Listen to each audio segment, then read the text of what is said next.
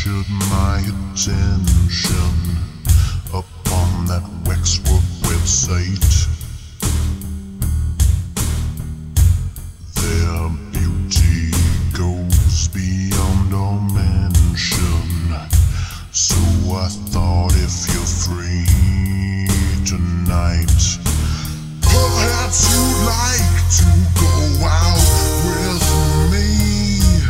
I promise we'll have a good time.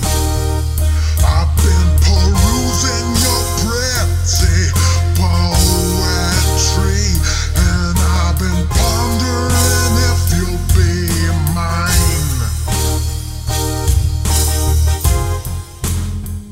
Hello, and welcome to Cast and Wax. My name is Jordan D. White, and this is the official podcast of Waxwork.com. This is an exciting show. We do radio serials that we had recorded in the past few years, as well as new bits, new updates, historical bits, comedy bits, fun stuff all around. First of all, I just want to apologize because I am a little bit sick. You could probably hear it in my throat, my voice. I sound a little bit different than usual. It's because I'm sick. I've got a pretty wicked cold. Started off as a sore throat a couple days ago, and then my throat doesn't hurt anymore, but now I'm like coughing and sniffling. So if I do cough during the thing, I'm sorry. I'll try to cut it out, edit it out if I can. But you can tell I sound a little different, so I'm sick. Sorry about that. Let me introduce my other co-hosts. For example, Mr. Frank Allen. Hello. Yeah, I'm sick as well. My voice, too, you probably hear, is a little bit rough. Pardon me. No, I'm also sick. I've got a cold. It was, you saying that, it was kind of eerie, because it's like an exact duplicate of my symptoms. I had a sore throat now. Yeah, same thing. Really? That's really weird. Yeah. Well, I mean, you knew before we started recording. No, I know I knew. The audience wasn't privy to our conversation before, so I was like kind of enacting it again. You're playing dumb, you're acting things out, you're lying to the audience? No, I'm not lying to the audience. I'm just, like I said, they didn't, if we have a discussion beforehand, they don't know about it. So, why go in and be like, oh yeah, we've already talked about all that, it's just, it's a talking podcast. That's what we do. We talk about things, so that's the point. Yeah, but it's boring. It's talking about being sick. All right, well, let's move on. I'll introduce my other host, Roy St. John. I already know you also have a cold, so as we've already discussed. Yes, that is actually correct. I also do have a cold. It's very unfortunate. It actually gets in the way of my work, because I do make my living through talking to people, giving my historical readings. Fortunately, because I've been doing so well recently, I am able to take days off and say, well, I'll have to get back to you on that. We can do another reading maybe next week, but this week I'm taking off. So I've been just kind of resting and relaxing for the last few days, taking some time for myself to try to heal. Oh, that's nice. That's nice. Did you do that too, Frank? Me? No, I can't afford to. No, I can't afford to take time off. So you still been working at the store? Well, yeah. I mean, they don't. I got to keep working, but they don't want people to know that someone is sick. Working with their food, so they tend to put me in the back while I'm sick. Otherwise, they don't want me checking people's stuff out and sniffling and so they put me in the back, wrapping stuff and stuff like that. Wrapping food? Well, no, I mean,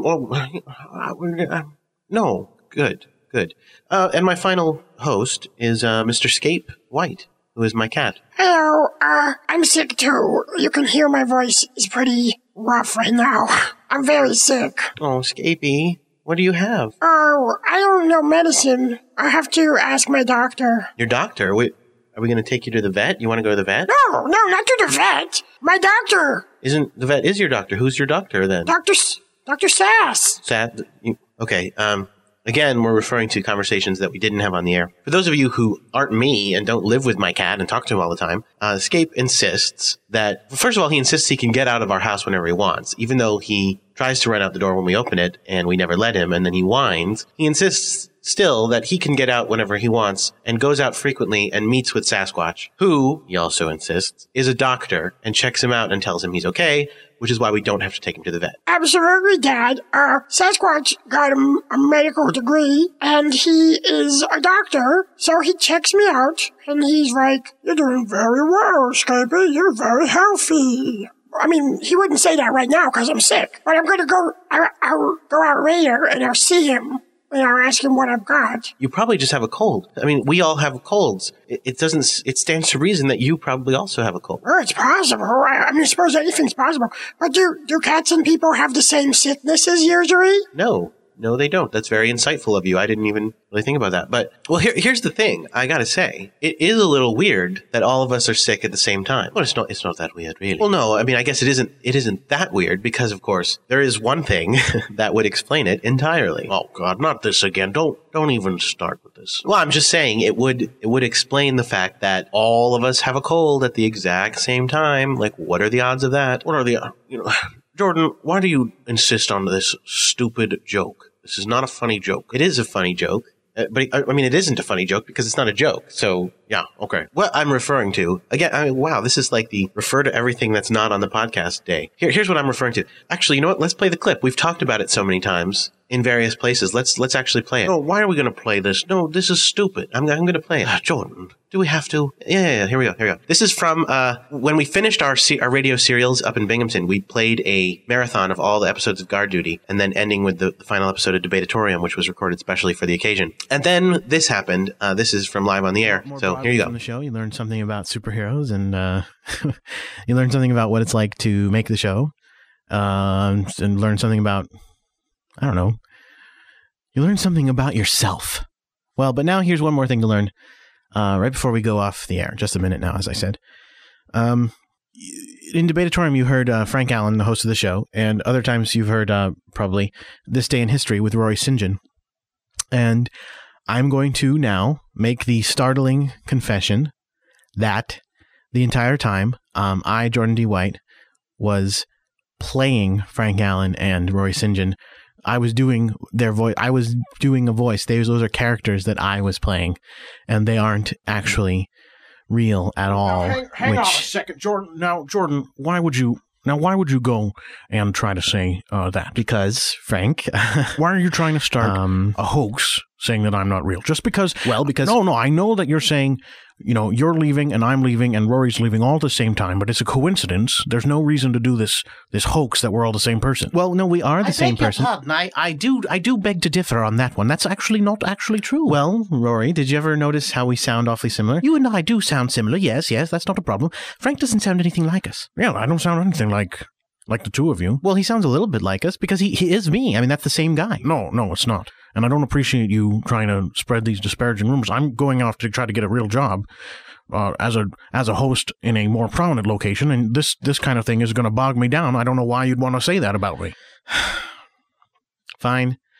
Frank Allen and Rory St. John and Jordan D. White are not the same person, all right? Thank you. Yes, thank you.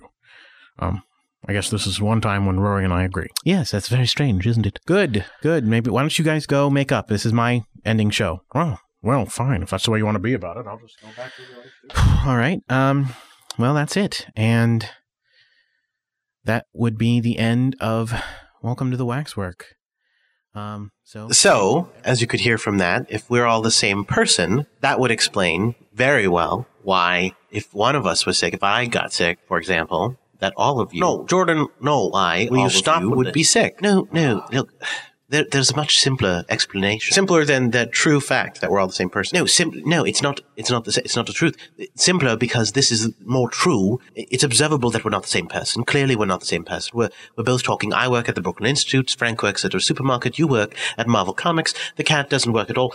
We're not the same person. We're in different places. Okay, but I'm just saying, if we were all the same person, that would explain why we're all sick. Like I said, there's a simpler explanation. We're all sick because we spend a lot of time together. We probably all got sick last weekend when we were recording, and one of us gave the sickness to the others, and now we're all sick together. Yeah, you see, it doesn't have to be that we're the same person. It just is that we interact, and therefore we're all sick. It makes perfect sense. Yeah, Dad, I'm not you. Well, no, I don't mean you, Scape. I mean Frank and Rory. Oh, so it's just us that aren't real. He's real. He's a cat, and he's talking, and he's real. Yeah, I'm real. Yeah. He could, it makes sense for him to be sick when I'm sick because we live in the same house. It's like all the germs are up close and personal with one another. Yeah, but he's a cat, as we just discussed. Cat. Why would he? I mean, it doesn't even make sense that he would get sick when we're sick because cat germs are different than human germs. Not all the time. There are certain diseases, I think, that, transfer. Yeah, what are the odds of that? Okay, so you're trying to prove that he's the same person as us. No, I'm not trying to prove, Rory, can you? No, he's not trying to prove that he is the same person. He's just,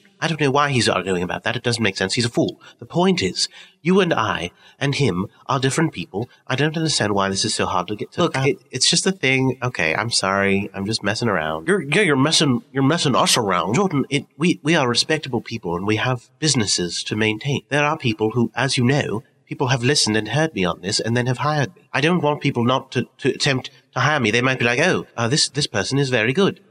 Should I hire them? Oh, wait, they're all the same person. Oh, it's just a joke. So I won't hire that person now. Is that what you're trying to do? No, that's not what I'm doing. Yeah, and same for me. If they're listening and saying, well, I want that host, then they're going to call you and go, oh, can you be the host? Because you're Frank Allen. And you're not. I'm Frank Allen. No, I'm not looking to host anything other than this. I mean, I like hosting this. Yeah, but I am. So I'm saying, why are you pooping on my prospects? Pooping on them. Okay. It's not funny. The point is, I don't like it.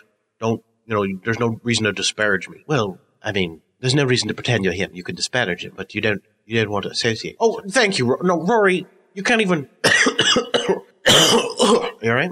Yeah, I'm sick. We all are, yes. I was saying, you can't even be on the same side as me without insulting me. I'm sorry. I didn't mean to hurt your feelings so much.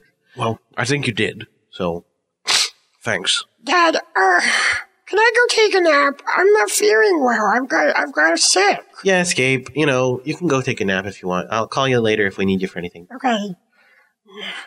Good night. It's not night time. Whatever. All right, well, we do have a whole bunch of shows. We got 3 different shows coming up tonight. We've got Guard Duty, we've got Tractor Fiction, and we've got Like Mother. This first one we're going to do is Guard Duty. This is an episode that features Peas Blossom and Broadband. Over the last 2 episodes, we have seen the beginning of Series 2 of Guard Duty. We were introduced to Captain Fantasy. We were introduced to Binary Girl. We got to know Voodoo Lady a little bit better than we usually did. And we heard a little bit about this thing called The Password, which is a magazine that talks about superheroes, kind of a rumor mag about superheroes. And they were insinuating some things about Peas Blossom, who is a member of the Earth Guard. They were insinuating that she was homosexual, if you know what I'm saying. Nudge, nudge. She's actually a fairy. She's from the world of the fairies. She's in exile, and but they're saying she's also gay, or they were saying things that strongly suggested it without actually coming out and saying Peas Blossom is gay. Point is, this is an episode with Peas Blossom and Broadband. Broadband, you'll remember, is billionaire Robert Stanton operating a robot by remote control. Let's see what kind of friction this causes. The Earth Guard. The planet's most powerful heroes united in the common goal of protecting the innocent people of planet Earth and defending them from threats of all kinds.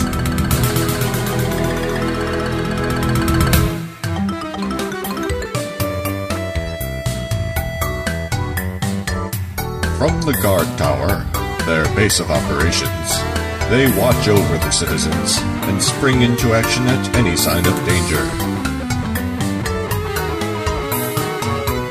To that end, the Guard takes shifts monitoring events all over the globe. Sooner or later, they all have to take a shift of guard duty. This week, Broadband and Peas Blossom in Tender Situation.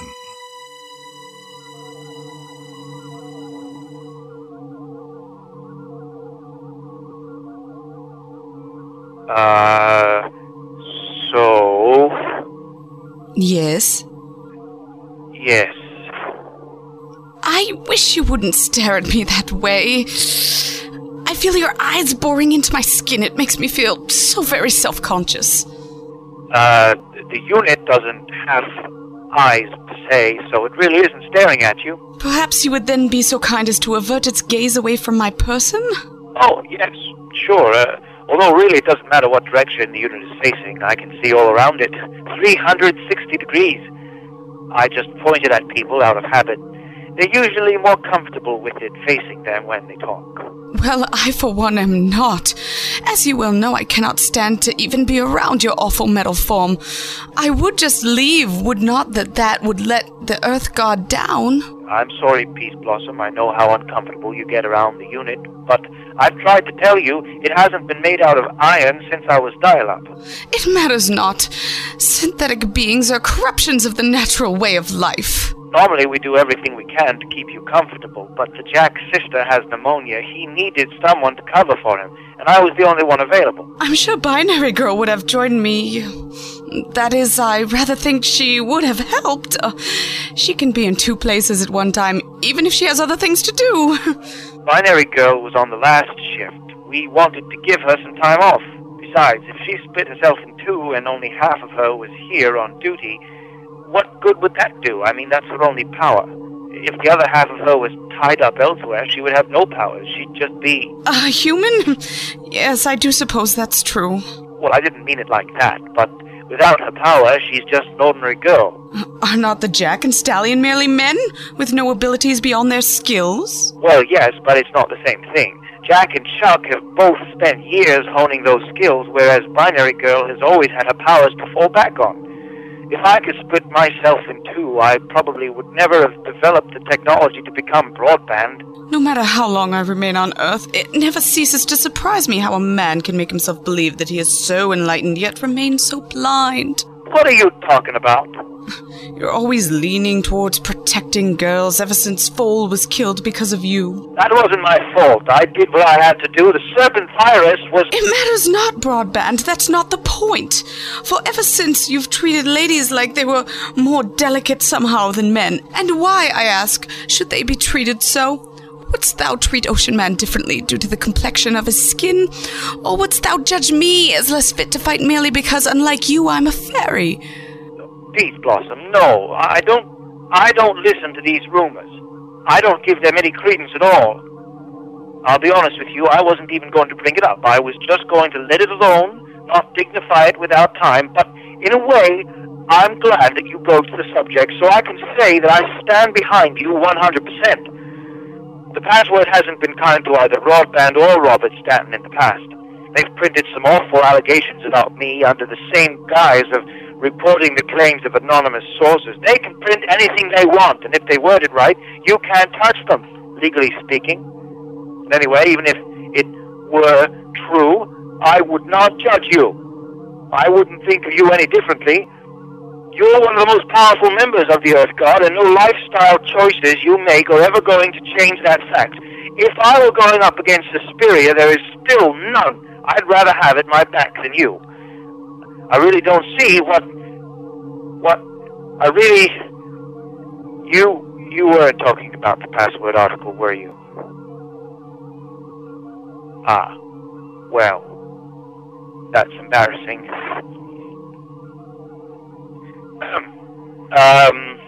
Perhaps we should just, Brainframe. Yes, Broadband. How about we bring up the sound on, Monitor 4, please? Yes, Broadband. Yesterday, crabs had overrun downtown Baltimore by the thousands, some as large as 20 feet tall. It is unclear how the mollusk managed to grow the creatures to such a large size, but it is certain that he was in control of the beast during the attack.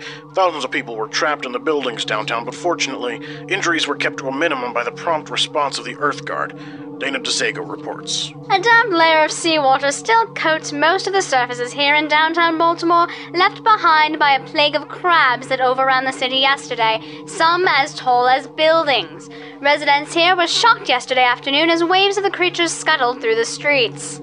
We were just walking down West Pratt by the convention center, and all of a sudden this sheet of brown is covering everything down the road. Cars, signs, the road, the sidewalk, everything. Before I could even tell what it was, they were all over me, pushing me down to the ground. If Captain Fantasy hadn't dreamed up a little cloud car to sail me away, I don't think I could have gotten out. Many witnesses have confirmed the official Earth Guard statement saying that the mollusk was behind the attack on the city. Mollusk, you'll remember, was behind a series of invasion attempts last year, leading sea creatures against the surface world. He was missing and presumed dead since last August until he attacked New York Harbor earlier this week with a fleet of giant squid. Representatives inside the mayor's office have confirmed that despite the Earth Guard stopping the attack, the mollusk was not apprehended. Are these two attacks merely the precursor for a new wave of invasion attempts? No one can know at this time, but the Department of Superhuman Affairs has raised the threat level to yellow until more is known. Frank? Thank you, Dana. Although no lives were lost, there was some structural damage done to the buildings in downtown Baltimore area.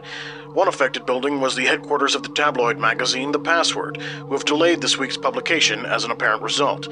Publisher Ron Riley made this statement earlier today when he was... Yes, Broadband. I'm sorry about that. I didn't know they'd be bringing on that jackass Riley. You see, you're doing it again, and yet you cannot recognize your own actions. I am not a child, Broadband. I can handle hearing the voice of one who's done me wrong. Did you think I would just break down and cry? I can assure you, I am made of sterner stuff than that. Titania's bodice, man! I've lived 10 lifetimes. Now you think I'll faint when lowly mortals' papers call me names? I may be woman, yet I'm tougher still than mortal minds like yours can ever know. I'm sorry, please. I didn't... Touch not my person, wretched metal man. Hey there, ladies and gentlemen. Fear not, the Jack has arrived. Jack? I thought your sister... Yeah, I got her into the doctor, got her all the anti-bees she'll need, and now she's sleeping like a baby. So, how are my favorite billionaire and my favorite fairy? Jack, you really shouldn't call me a billionaire. It's only my net worth. I don't have that sort of money and liquid assets. Anyway, shouldn't you stay with her even if she is asleep? My brother Terry's home from work. He's taking care of her. I didn't want to make you lose any more time over at Stanton Industries than you had to. Oh, of course you still are at Stanton even when you're on guard duty, aren't you? So, I suppose I could have... No, you're absolutely right, Jack. I should be heading back, so I can devote all of my attention to my work. Besides, as you know, Peace Blossom here is a fan of my unit, my broadband unit. Fandom has naught to do with it. No, not to worry. I'll be taking the unit back to Stanton Enterprises now, not to worry. I worry not, Any time you need me, Jack, just let me know. I'll do whatever I can. Thanks. I owe you one. Don't mention it. So, what crawled up his underoos? He is uncomfortable with the way he protects and coddles women on the team. Does he? I never noticed. Besides, do you even count as woman? I mean, you're not exactly human. Although, other creatures do have sexes too. I mean, if you weren't a woman, how could you be gay? So, who's the lucky mystery girl? What? You are gay, right? I mean, I always figured you... And then this article... I hardly see how my sex life could ever be any of your business, young man. Oh, well, yeah. You got me there. Want to play Scrabble?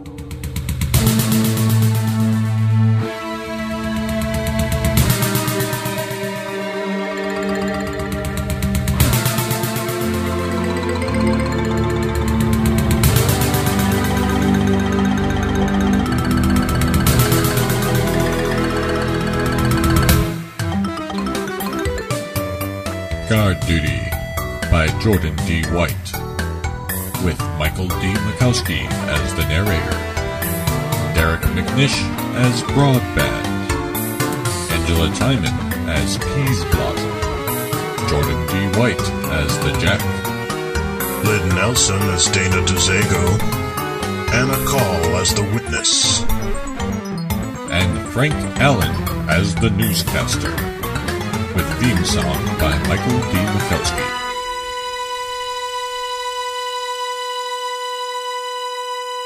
Welcome back from Guard Duty. I hope everybody dug that. You got to hear me with a better voice there, being the Jack, back before I was sick, like years before I was sick. I mean, I guess I was probably sick before that as well, but you know what I'm saying. Yeah, you're talking pretty stupid right now. Thanks, Frank. Thanks. Yeah, because you know why? It's interesting you say that, because it's weird. You've been on the show so long and you've never said anything stupid. All right, well, you don't have to...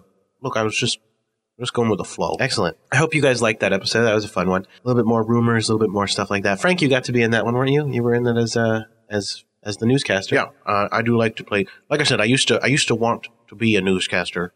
Journalism does really interest me. It is one of my strong interests. I'd rather be a pundit, kind of a host type thing, interviewer, commentator, things like that. But journalism is something I do still have an interest in. And stuff like that. So good. And so it was nice to play one fictionally, pretend to be one. Yeah, I mean, it was a little bit like living the dream. Oh, excellent, living the dream by reading a script.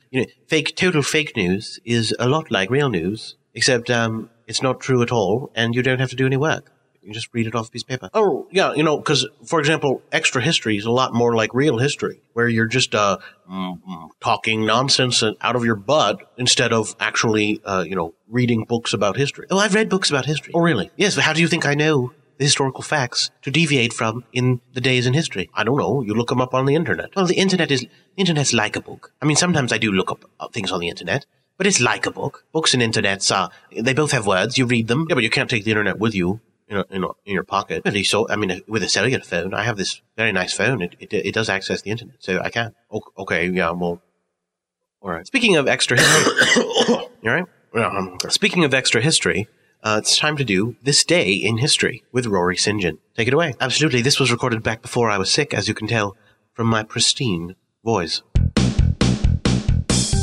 Hello, my name is Rory St. John on WHRW Binghamton. This is This Day in History. On June 9th, 1934, Donald Duck makes his first film appearance in The Wise Little Hen, a short by Walt Disney. Donald's popularity also led to other characters in the Duck family, including Daisy Duck, Uncle Scrooge, and nephews Huey, Dewey, and Louie. Hey, Walt, have you noticed this new cartoon you put on? He's got no teeth. Well, that's a very interesting point that you make, stagehand. Yeah. I couldn't help but notice that we're in the middle of recording right now. What's it matter you're in the middle of recording? You can edit it out in post. See, the difference is between you having a job and you not having a job. Ah, I see your point. I hail to thee and leave. Excuse me, guys. I want to do the voice of Donald. Oh my God, your breath is horrible. I know, my whole side of my face is swollen. I can barely talk. You ever get your teeth looked at? No, I've never been to the dentist. Oh my God. Where's that guy that was in here? He can comment on this, undoubtedly. Ha! Told you so. Every dog has its day. Ha ha ha. You should have regular dental checkups so you don't lose your teeth and so that your breath smells nice for the cartoon audiences. Well, thank you, wise but overly talkative janitor. Anytime, president of the company, I'm gonna go to the dentist and get my teeth cleaned. Well, why don't you take this aspiring voice actor with him and come with me, 2 aspiring weeks we can come back and see what he sounds like after his teeth are cleaned. 2 weeks later. God, he removed my lower jaw. That may seem like a mixed message because he went to the dentist and was hurt by having his jaw removed, but really, it was only because he didn't go to the dentist for so long before. If he had seen the dentist regularly, as you should do, he would have not had so many problems with his teeth, and Donald Duck would have sounded like a normal person. This is This Day in History on WHRW Binghamton. But wait, let me take a bite out of this problem. My name's Rory St. John, and this is Where Are They Now in History on Cast and Wax. You just heard the story in which the actor who plays Donald Duck didn't go to the dentist and never got checked out and had his lower jaw removed. But I can tell you about a world where he didn't. Yes, in another world, he went to the dentist regularly, and he was absolutely fine. And in that world, Donald Duck kind of sounded like this. Hello, I'm Donald Duck. I think that I'm superior to Mickey Mouse, and in fact, I am. I think I'm the one who should have a club, and not that mouse who is not as deserving of a club as I am. You're probably wondering why he sounds like me. Well, that's because in that world, I was the guy who went to the dentist. It's a very complicated world. Lots of things have changed. The point is, in that other world, it sounded like it was a good thing for him because he got his lower jaw removed and then he became the voice of Donald Duck and became a celebrity and all that. But what I didn't tell you was that after that, he was driven mad by the painkillers that he constantly took to deal with the fact that he had had all these parts of his body removed, got insanely enraged, killed all of the Walt Disney Corporation, and then there was no Donald Duck, in fact. They had only a Donald Duck cartoon for about 5 minutes and then they turned it off when, the entire company died and all that. So go to see the dentist for Pete's sake, because then Donald Duck sounds like me and everyone's happy. And I think that's an important lesson to learn here on Where Are They Now in History. My name's Roy St. John. Wasn't that lovely? See, again, it's very important, it's very good that I wasn't sick when I recorded that, because I was able to demonstrate the true voice, the actual voice that you would have heard if that had come to pass. Okay, you're so full of yourself. Again, this is another one of those ones where you have certain ones where you're like, and they're all nonsense, but some of them are nonsense about nonsense history, and then there's ones about nonsense you and tooting your own horn for no reason. Oh, tooting my own horn for no reason. Now, my bit is called This Day in History and Where Are They Now in History. Yours is Frank Allen Interviews starring Frank Allen. Now, which one of us is tooting of a horn? Which one horn toots? I'm the host, and it's named after it doesn't, look, the point is, all right, well, here's the thing. No, it doesn't matter. It doesn't matter. What I'm saying is, I do mention my name, but you're the one who toots the horn. You're the one who's like, oh, Frank Allen, I'm so important that I'm better than everyone. No, I'm not. That's not the purpose of the thing. Well, Frank, once in a while, it does seem like you do things just to rub it in Rory's face. You're like, I'm better than Rory. Let me prove it. But he's got a high-paying job, and I've got not a high-paying job. So aren't I allowed to, Yeah, I guess that's true. You're not successful, so. Oh, I wouldn't. Oh, okay. I don't really like where this discussion is going. The point is, look, I think I'm a competent guy. I think I do a good job at things, and I think that he's not. You see, again, you're just doing this just to call me names. Your whole purpose in this is just to call me names. A number of shows, it seems like your larger purpose is to to denigrate me, and your secondary purpose is to talk about how great you are, especially in comparison, and that's your whole deal. That's not my whole deal. And anyway, you're always talking about how you're better than me. Yeah, well, yes, but first of all, only in defense, because you started it, and second of all, I am better. All right, Rory, come on. All right, look, I suppose that's an opinion, but in my opinion, I'm better. And obviously in the opinion of the money-paying people of the world. Rory, settle down. Guys, why do we have to do this? Every episode, it's all this one-upsmanship. It's all this, I'm better than you, you're better than me, well, nobody ever says that part, but I'm better than you, no, I'm better than you, no, I'm better than you. Why can't we're all doing a podcast together, can't we all be like, we're all just gonna work together to make the podcast the best we can? Yes, I suppose that is a better thing. Yes, it is. Frank, don't you agree? Well, yeah, I mean, I want the podcast to be the best it can be. Okay, good. So, let's go on to the next section of the show, which is Tractor Fiction. Actually, Jordan, we might want to... What's up? We might want to do the Frank Allen interview now first. Oh, what?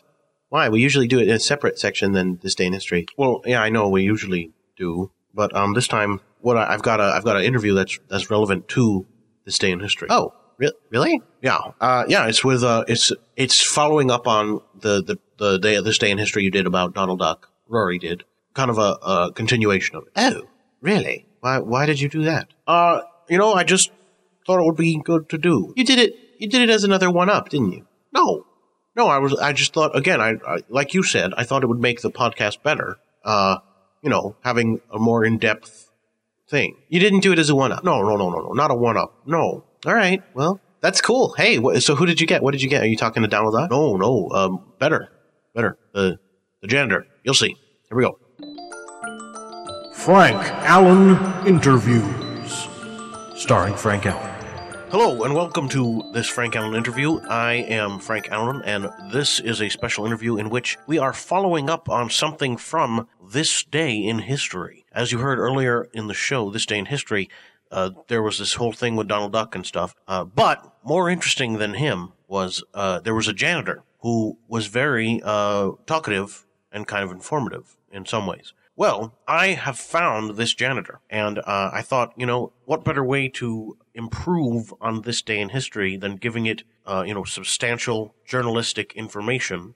So I've got this janitor here, whose name is... This is Harry Wilson, the Toot Janitor. Thank you very much, Mr. Allen, and it's a great honor to be on this program this afternoon. I'd always wondered when I was going to get invited on a program like this to talk about toot health and, furthermore, toot cleanliness, because, as you're, I'm sure, aware, the former host of Harry Wilson Advises You, in which I could get the word out a great deal, and also I talk to many people on the street I meet in my everyday life about toot health and how to improve their teeth. So it's really a great opportunity to be able to do that to you and whoever's listening to the program. So I want to extend my thanks to you and for all of you for brushing your teeth regularly and thoroughly with a toothbrush or an electric toothbrush or any other kind of floss or anything else you might use in your toothbrushing. Okay. Now hold on a sec. You said I would know you from a show. Now I guess you didn't really understand, but I'm from a different world than you are, so I'm not as familiar with your history. Let's talk about it a little bit. You were there for the infamous creation of Donald Duck's voice. That's right. That's one of the most important moments in the history of tooth cleanliness, when Donald Duck was broadcast to the world, because Donald Duck showed everybody in the world what happens if you don't brush your teeth. Very few people are aware the infrequency with which ducks brush their teeth. In fact, you almost never see it happen. You could go to the pond and watch the ducks for hours upon end and not see one of them holding a toothbrush in their webbed foot. And the reason for this is they care not for tooth cleanliness, and Donald Duck showed the world his toothless mouth and the results of this negligence. That's interesting. I've never seen a duck with a toothbrush. But now, okay, so you, as we heard, you gave some advice to Mr. Disney.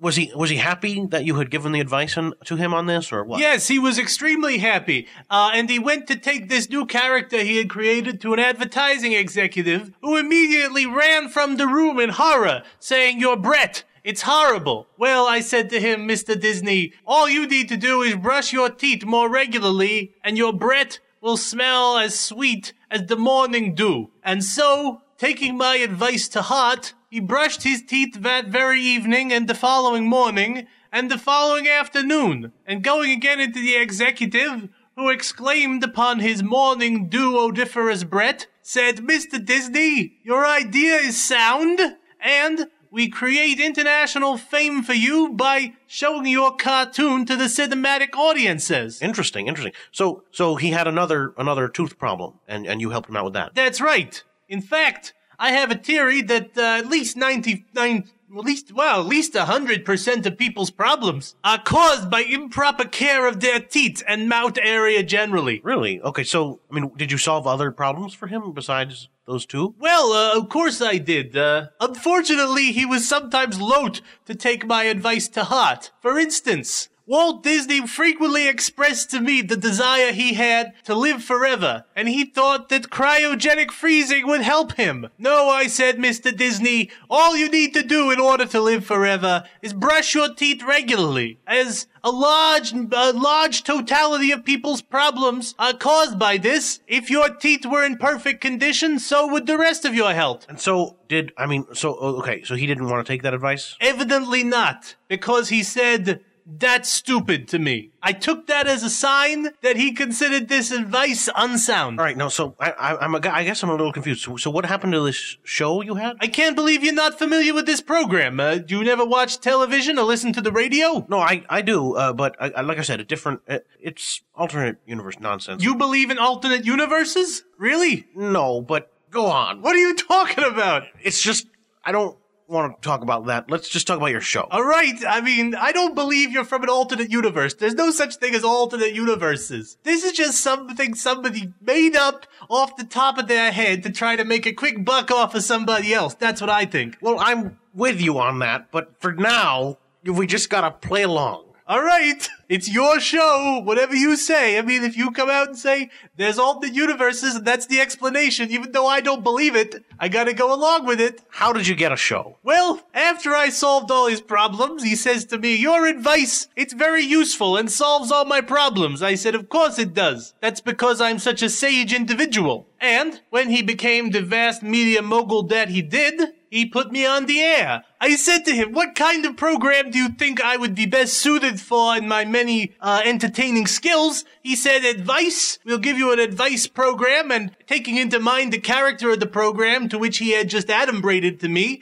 I said, perhaps we call it Harry Wilson Advises You, which he considered adequately descriptive, and that was what the show began. Unfortunately, I received some complaints from the less enlightened among my listeners, a very small totality of them, who said that I hopped too much and devoted too much of the time during which I was speaking, and indeed during which other people was supposed to be speaking, about talking about teeth. For instance, a woman called up who said that her husband had left her and that she was considering suicide. Clearly, the problem was he had left because she did not brush her teeth with sufficient frequency, and everything could be solved from there. However, when I gave this advice, she said I was being totally unhelpful. Now, I can't help if the people won't accept what's clearly the path to righteousness. Well, okay, so did she kill herself?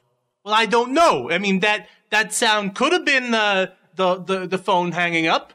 Very loud. Very possible. Well, then the teeth thing didn't solve its problem. All right, well, let me ask you this then. Do you brush your teeth regularly? Yes, almost constantly, in fact. Most of my savings have been spent on toothbrushes because of my complete dedication to brushing my teeth during all times when I'm not speaking or eating. But it didn't help solve your problem of getting your show canceled. No. Oddly enough. Well, why is that? I know you can't be very sympathetic, Frank Allen. As somebody who has a show, is clearly very successful, you probably don't know about how hard it is to try to make it in the show having business. But there are some people who, when they see perfection as far as tooth maintenance advice giving, don't realize that this is the right way to go, and so they say, even though he's doing everything right, even though in the perfect world his advice would get you everywhere, they're going to set up roadblocks. These people are like Tartar. They build up around you, and if you don't take the time to brush them off, give them the brush off, then they create a hole in what you're trying to build up. It's like a hole in the enamel of your show. And eventually, the whole show rots away. Wow. I gotta say, that feels really enlightening. I feel really good about that. That's some really good advice. Well, thank you. Now, if you need an advising segment on Frank Allen interviews, like Harry Wilson advises you about your teeth after Frank Allen has interviewed, would be a good title. Well, I could probably handle it. Just tell people to brush their teeth. Right, but could you do it in every situation? It sounds pretty easy. Like, for instance, Frank Allen, some robbers just came into my house. They stole my life savings. What's more, I have cancer. What should I do? Brush your teeth. All right, well, that was pretty good. That was pretty good. Well, I don't know. Maybe you could handle it, but I there's a lot of things that could come up. Well, listen, I don't think I need that right now, but I do really want to sincerely thank you. Your advice was good, and I feel empowered by it.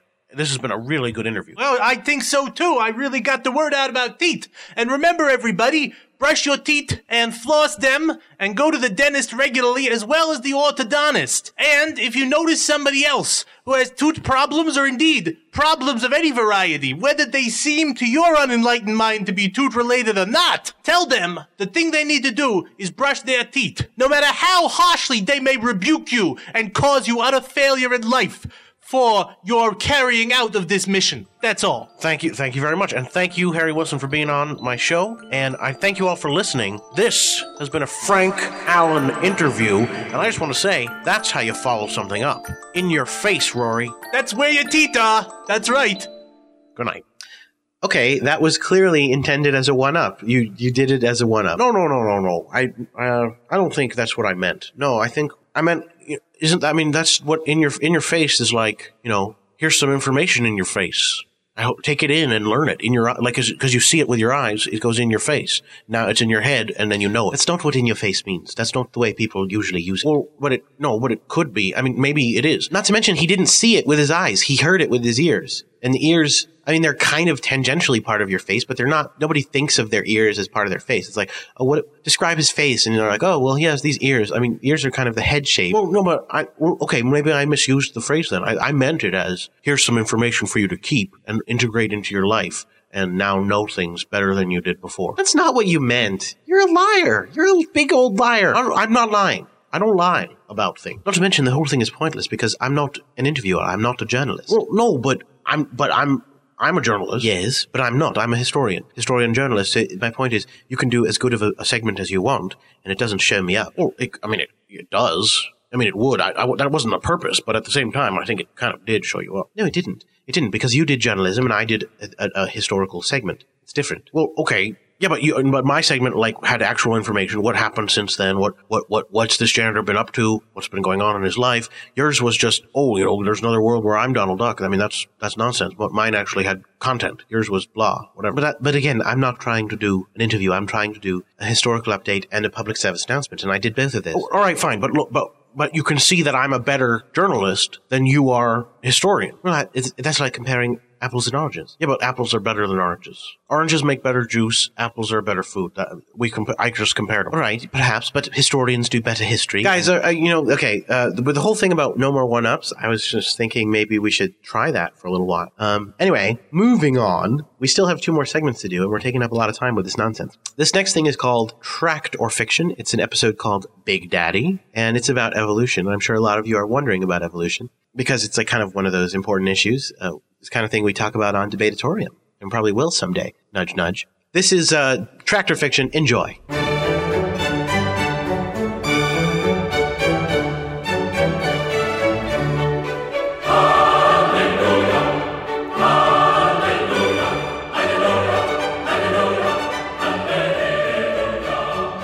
Welcome to Tract or Fiction, where we explore the work of Jack Chick on the radio.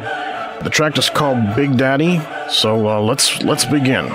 I'm Charlton Heston, and we begin in a college lecture hall where a science professor has just begun a class. How many of you believe in evolution? We do, ma'am. Does anyone disagree?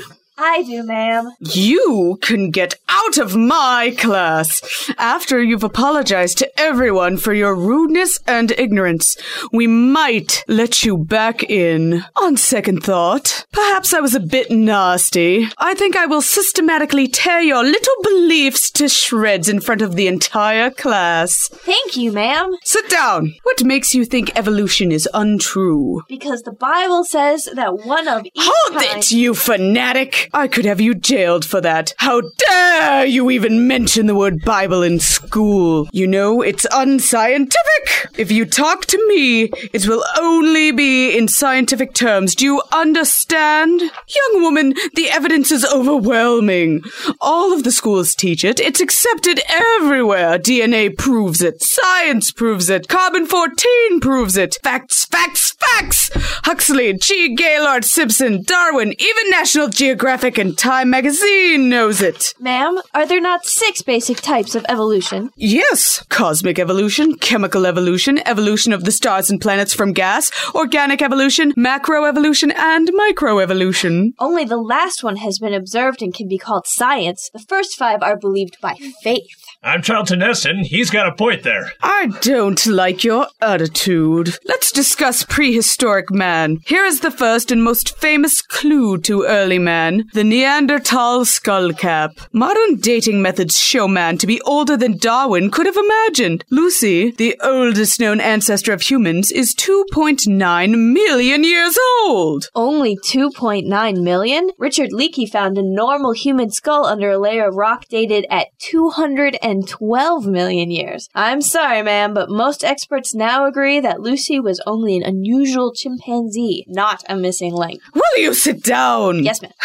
Pieced together by fragmentary fossil evidence, science can show the stages of man's long march from ape-like ancestors to sapiens, with wonderful names like proconsul Australopithecus afarensis to Homo habilis to Homo erectus, and on to modern man. Ma'am, I have in my possession a similar chart showing some amazing findings which are rarely made public. May I show it? This should be interesting. Yes, let's see it. Science always has the answers. I'll read the chart. Like I said, nearly all experts agree Lucy was just a 3-foot-tall chimpanzee. The Heidelberg man was built from the jawbone that was conceded to be quite human. The Nebraska man was scientifically built up from one tooth, later found to be the tooth of an extinct pig. Piltdown man's jawbone turned out to be from a modern ape. Peking man was supposedly 500,000 years old, but all evidence has disappeared. As for Neanderthal man, at the International Congress of Zoology in 1958, Dr. A.J.E. Cave said his examination showed that this famous skeleton found in France over 50 years ago is that of an old man who suffered from arthritis. New Guinea man dates way back to 1970. This species has been found in the region just north of Australia. Cro-Magnon man, one of the earliest and best established fossils, is at least equal in physique and brain capacity to modern man, so what's the difference? And finally, modern man. This genius thinks we came from a monkey. Professing them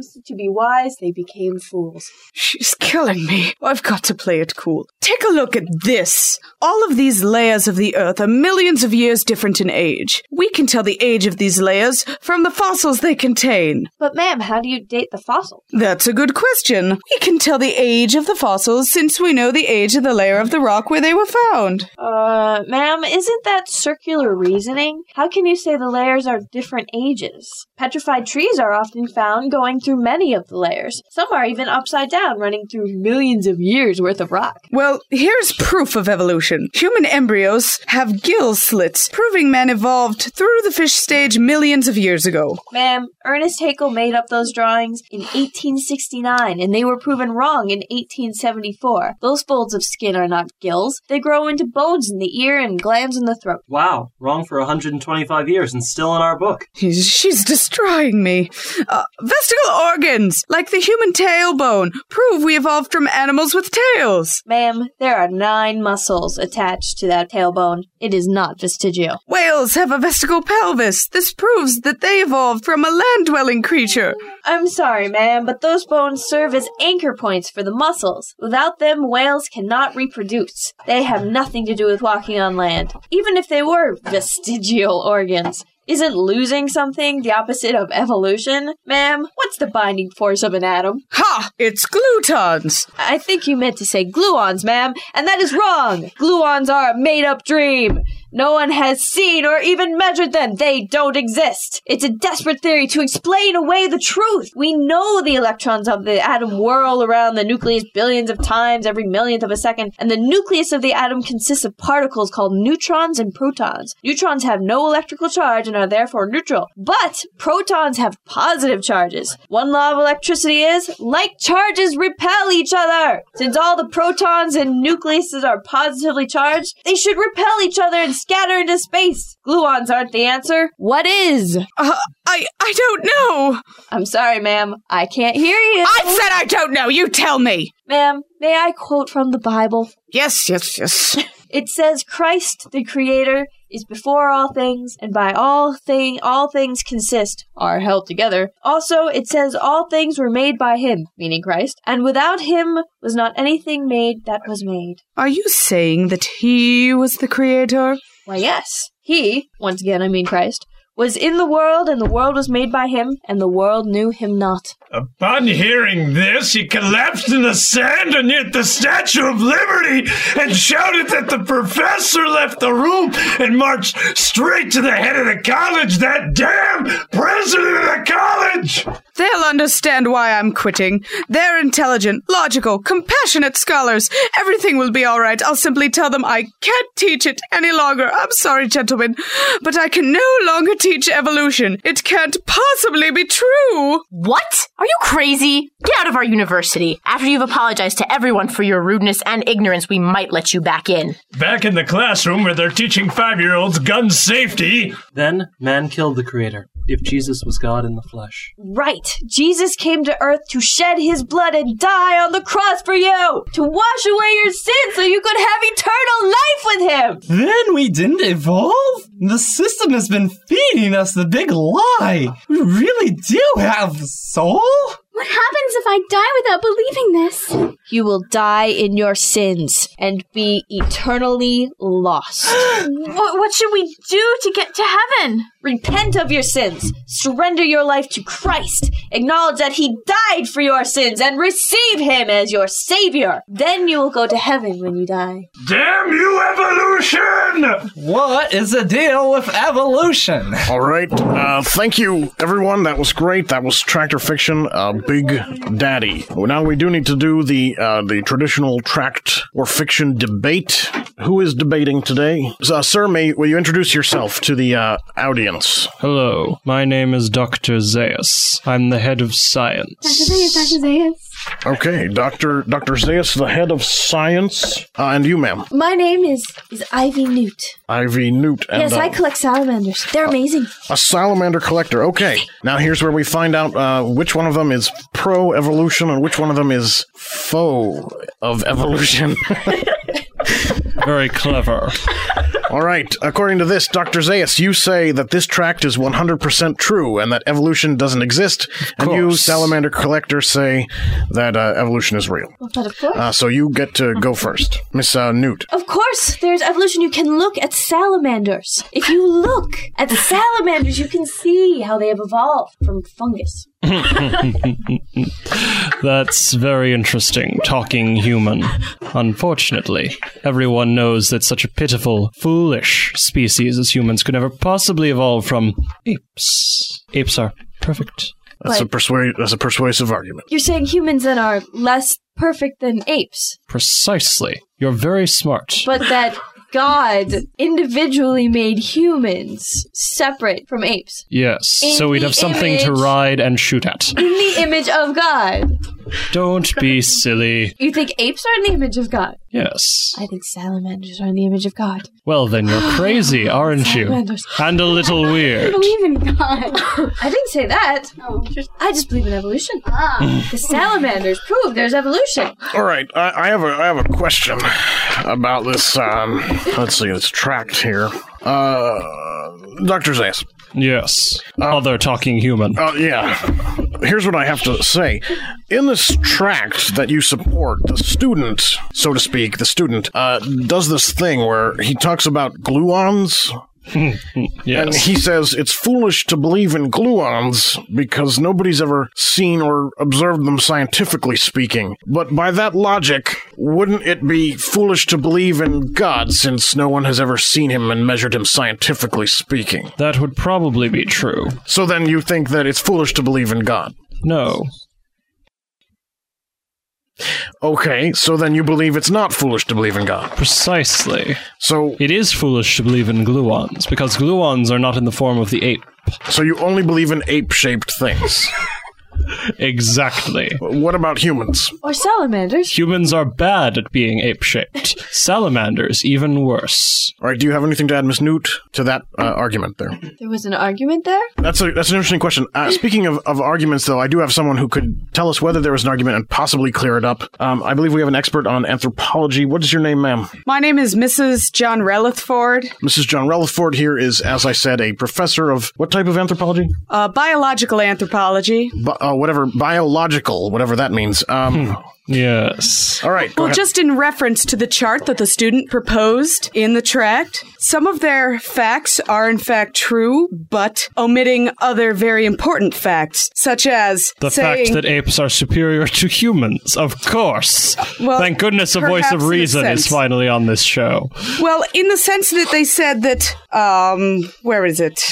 That the Neanderthal actually is just a 50-year-old man with arthritis. That is actually factual, except that it is a Neanderthal 50-year-old man with arthritis, not a modern human. They had an over-exaggerated brow ridge as well as no chin. Furthermore... actually, I have a question about that chart. It says that Lucy was merely an odd chimpanzee, but it would seem that it had some splaining to do. But that is false. Wouldn't a mutated chimpanzee be kind of like an evolved chimpanzee? I would say so, because in fact, although Lucy did very much physically represent an ape, the important structural difference that leads her on the path towards human evolution and is away her from hip perfection. Structure. Her hip structure shows that she is in fact a biped, which is the thing that evolved first in our human line. All right, now we've never done this before, but I think given the heatedness of this debate, we should have closing arguments. Miss Newt, can you have a closing argument for us? I believe in evolution because salamanders, if you look at the front hands of salamanders, they contain all the same bones as the hands of humans, just arranged differently. And thus, by studying salamanders, you can know that evolution is true. Okay, thank you very much. And you, sir, Dr. Zayas. Salamanders aren't apes. Neither are humans. That's Dr. Zayas. That's pretty deep. All right, let's find out who won. I think it's pretty important that we call... Oh, I'm sorry! Evolution exists. So, so you were wrong, Dr. Zayas, and change your textbooks. Evolution's real. Damn you! Damn you to hell! If you want to order my book, The Way of the Salamander, just call... Silence, human! Who stole my line? I deserve that Oscar, not you! All right. He's back! No! Heston, I drink. And as Charlton Heston takes over the studio, we will leave.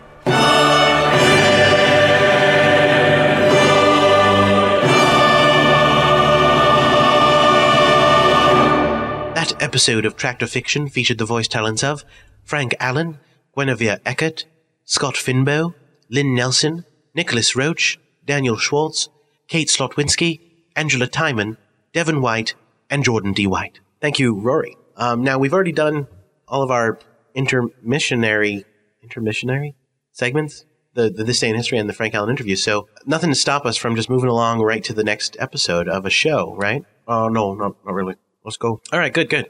Let's do, this is Like Mother, episode 104. Last time on Like Mother, what you saw, or saw in your mind's eye as you heard it, was that there's a girl named Pandora Darling. She found out that her mother has been killing people. She's not exactly sure if her mother is crazy, or if her mother has a valid reason for killing people. It seems to look a little bit more like she's crazy because she's involved in all sorts of conspiracy stuff. She's talking about conspiracy theories and secret codes in newspapers. You never know, I guess, but she's acting pretty nutty. In the last episode, the mother, whose name is Hope, by the way, said that one of their teachers, Pandora's former teachers, was involved, a social studies teacher, invited her to the house and ended up in a fight with her, and Pandora was forced kind of to kill the teacher. So now she's killed someone for the very first time ever. Not a pleasant situation, despite what Scape told you last time this show aired. So, we now continue with Like Mother.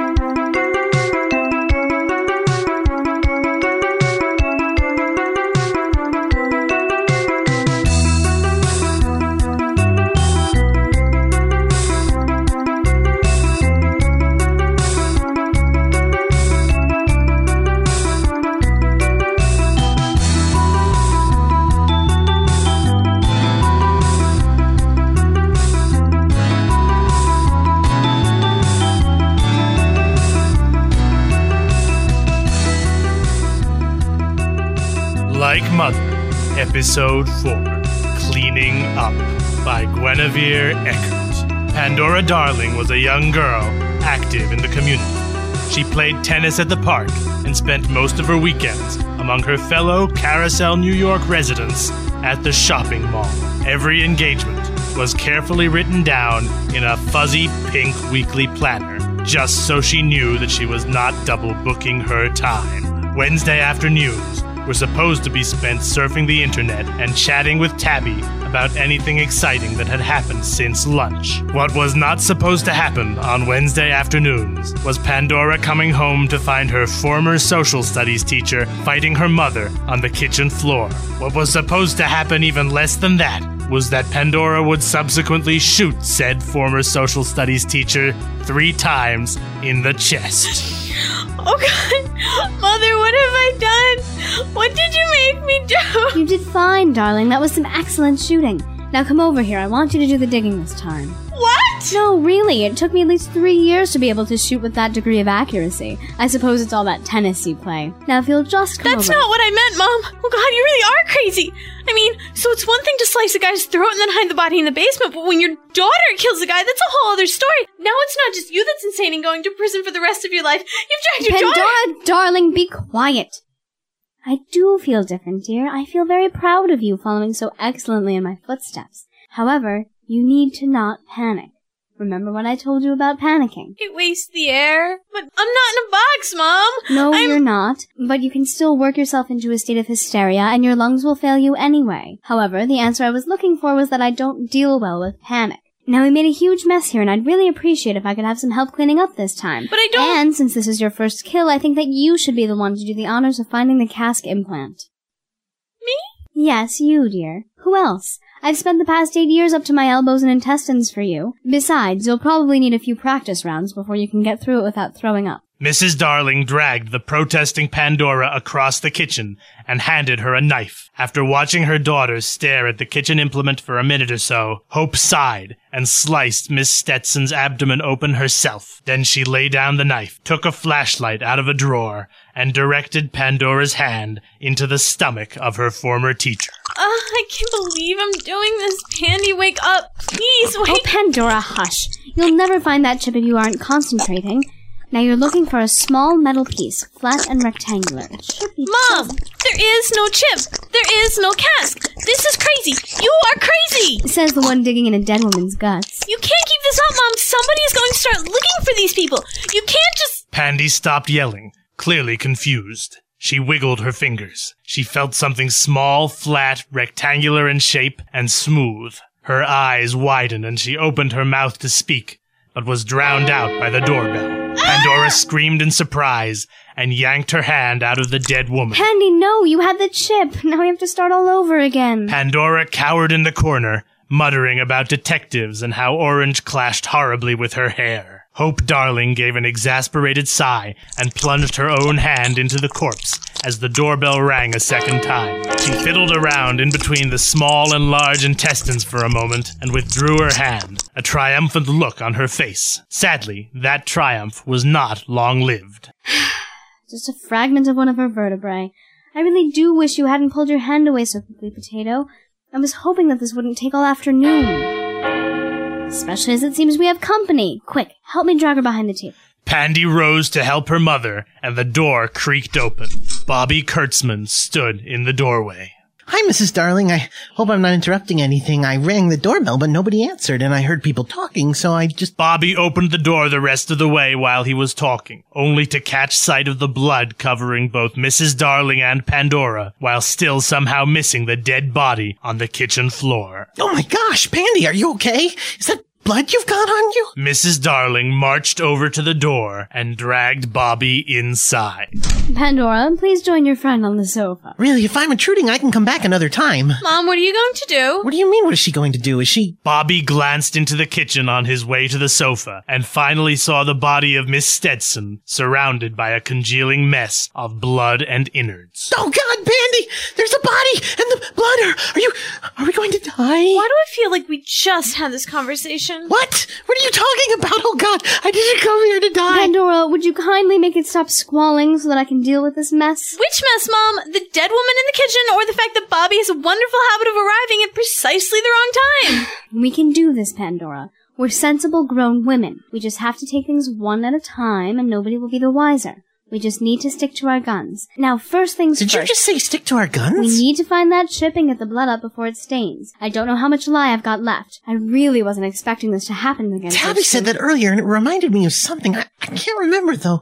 What was... Oh, my God! Does he ever shut up, Pandora? You! And you had a gun, and Penny was covered in blood, and you hit me. Oh, my God, I'm gonna die. I don't want to die. Please, crazy lady, don't kill me.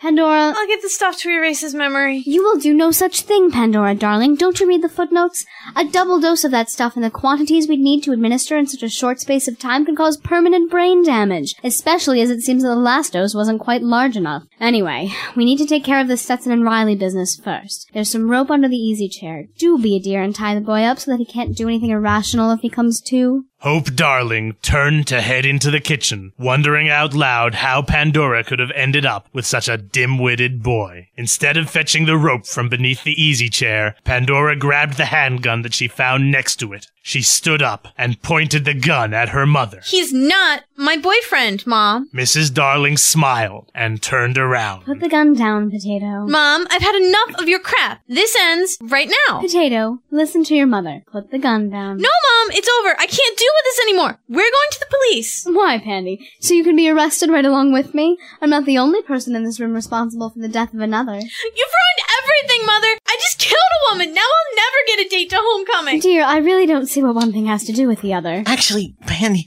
If you finish that sentence, I swear I'm sorry, I wasn't going to say anything. I didn't mean it. Shut up! Pandora turned her head to glare at Bobby. Her mother took that moment to dive at her daughter. Unfortunately for her, Pandora turned back just in time to see her mother lunging at her and fired the gun just before her mother's flying body knocked her to the ground.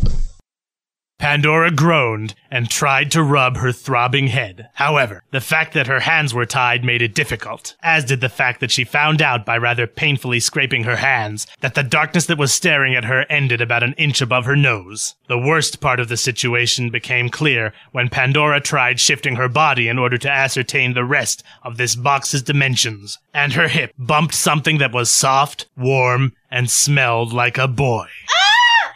Oh, God! Let me out! Help me! Now, Pandora, what did I tell you about panicking? Mom? What? Really, Pandora, did you actually think for a second that I wasn't wearing body armor? I know this is all relatively new to you, but be sensible. Oh, Mom, I'm so sorry. I'm so sorry. Oh, baby, hush. I'm still here. I love you. I know you didn't mean it, but you still did it. I wasn't going to bring this box out for a few months yet, but I figure it will work as a suitable punishment. Good luck, honey. I'll see you at dinner. Pandora opened her mouth to yell for her mother, but knowing better, shut it again. She closed her eyes, took a deep breath, and began to assess her situation. Pandy? Shut up, Bobby. Pandy, I'm scared. Bobby, shut... I'm sorry, just... Please be quiet. I need to think. Where are we? In a box. Oh. Why? What's going on? How do we get out? What part of I need to think did you miss? Please, if you aren't telling me a way to get out of here, shush! Can you move your hands at all? No. They're tied. Great, mine are too, and I can't get to my lockpicks. Gee, that's too bad. Wait, lockpicks? This is kind of a daily occurrence. One can never be too prepared. Right. So, you don't have your lockpicks? No, I have them. I just can't get to them. Were you listening? Sorry. Well, where are they? Right in my back pocket. But with my hands tied in such a low ceiling, I can't reach them by myself. Pandora was silent for a few moments. Bobby fidgeted next to her while she debated which could be worse. Suffocating in a box next to Bobby Kurtzman, or having Bobby Kurtzman fishing around in... Bobby? I need you to get the lockpicks out of my pocket. What was that?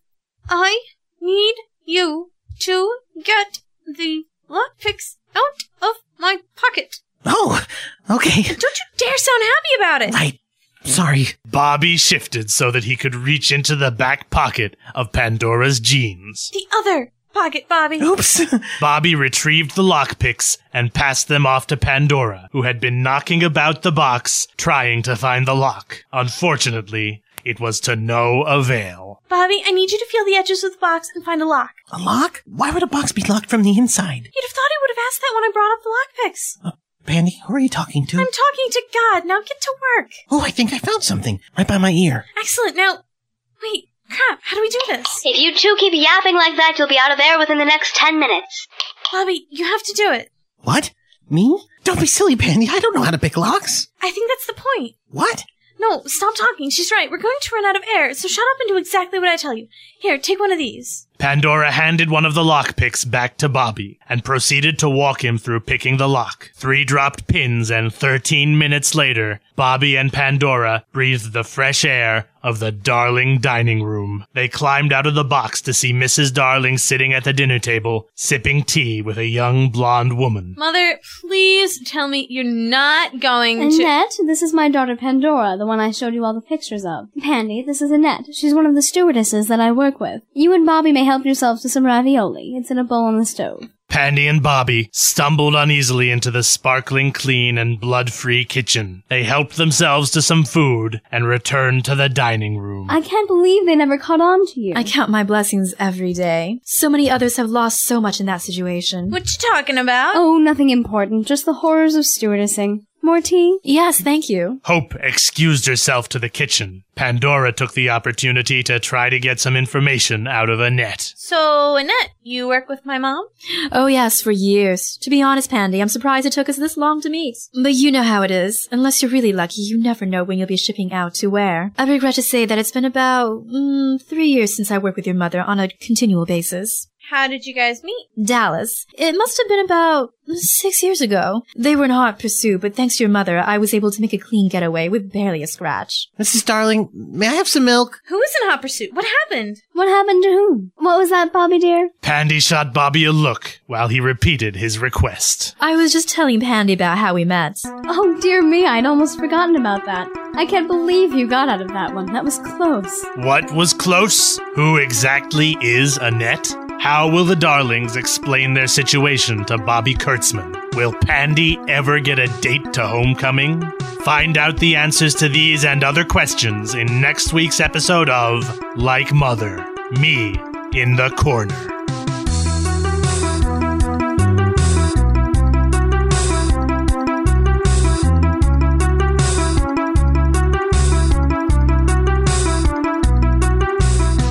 In that episode of Like Mother, Charles Berman was the narrator, Guinevere Eckert was Pandora Darling, Lynn Nelson was Hope Darling, Jordan D. White was Bobby Kurtzman, and Tongwen Wong was Annette. The theme song was by Jordan D. White. Thank you very much, Rory. because we're sick, I think we should probably draw it to a close, don't you think? Yeah, it's probably for the best. I have to work in the morning. Yeah, so let's, Scape is sleeping it off, and that's probably the best thing to do, get lots of rest. What do they always say? Drink lots of fluids, stuff like that, right? Chicken noodle soup, things like that. That is what they say, yes. On certain worlds, chicken noodle soup is actually poisonous to people. But on this world, it does seem fairly beneficial. Good. That's helpful in some way. No, it's not. Okay, moving on. So hopefully we won't be sick next week. Hopefully we'll get better between now and then, not worse. Yeah, that's a good hope. Thank you for that. What is there? Are you trying to jinx us? No. Sorry. Let's all get better. You'll be hearing any moment now in the background pretty poetry. It's Waxwork theme P. It was written. You'll notice some of these theme songs don't exactly fit with what is going on Waxwork.com now, because now it's basically just me and my projects. At the time when I wrote this, there were lots of other people involved in Waxwork.com. I was hosting other people's work as well. So this one was actually written from the point of view of some crazy stalker person who was reading my wife's poetry, and I guess didn't realize she was married or didn't care. It's actually me, though, of course, as you can tell. Enjoy, and also you'll be able to download this on Waxwork.com, and also a version where you can hear it with my regular voice, a non-slowed down version. Excitement and adventure. Talk to you all soon. Next week, we'll be better. Be seeing it.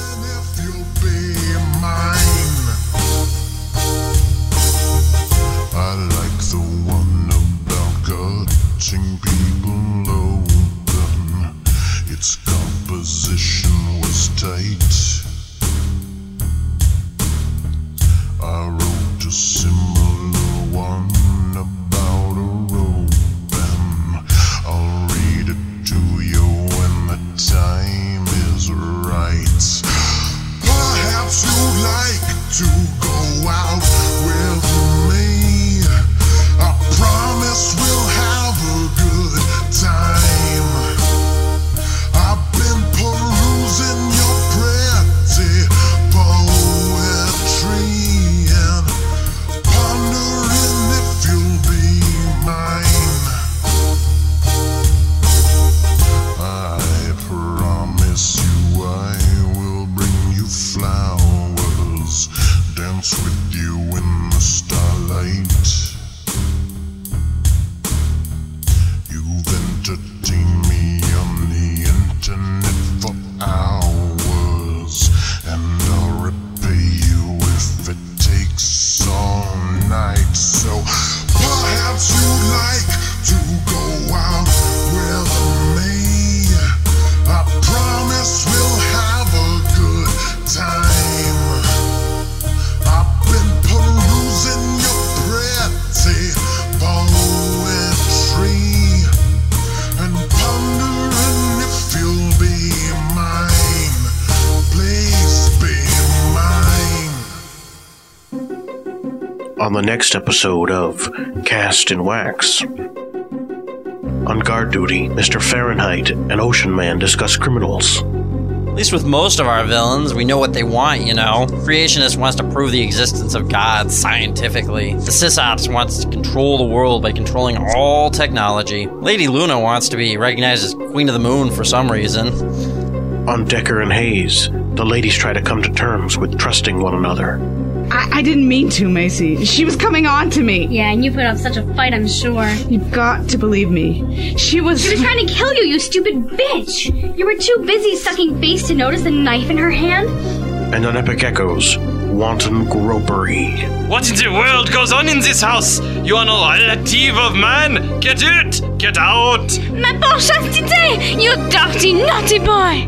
All this plus This Day in History and more Frank Allen interviews, all on Cast and Wax, coming June 16th to waxwork.com.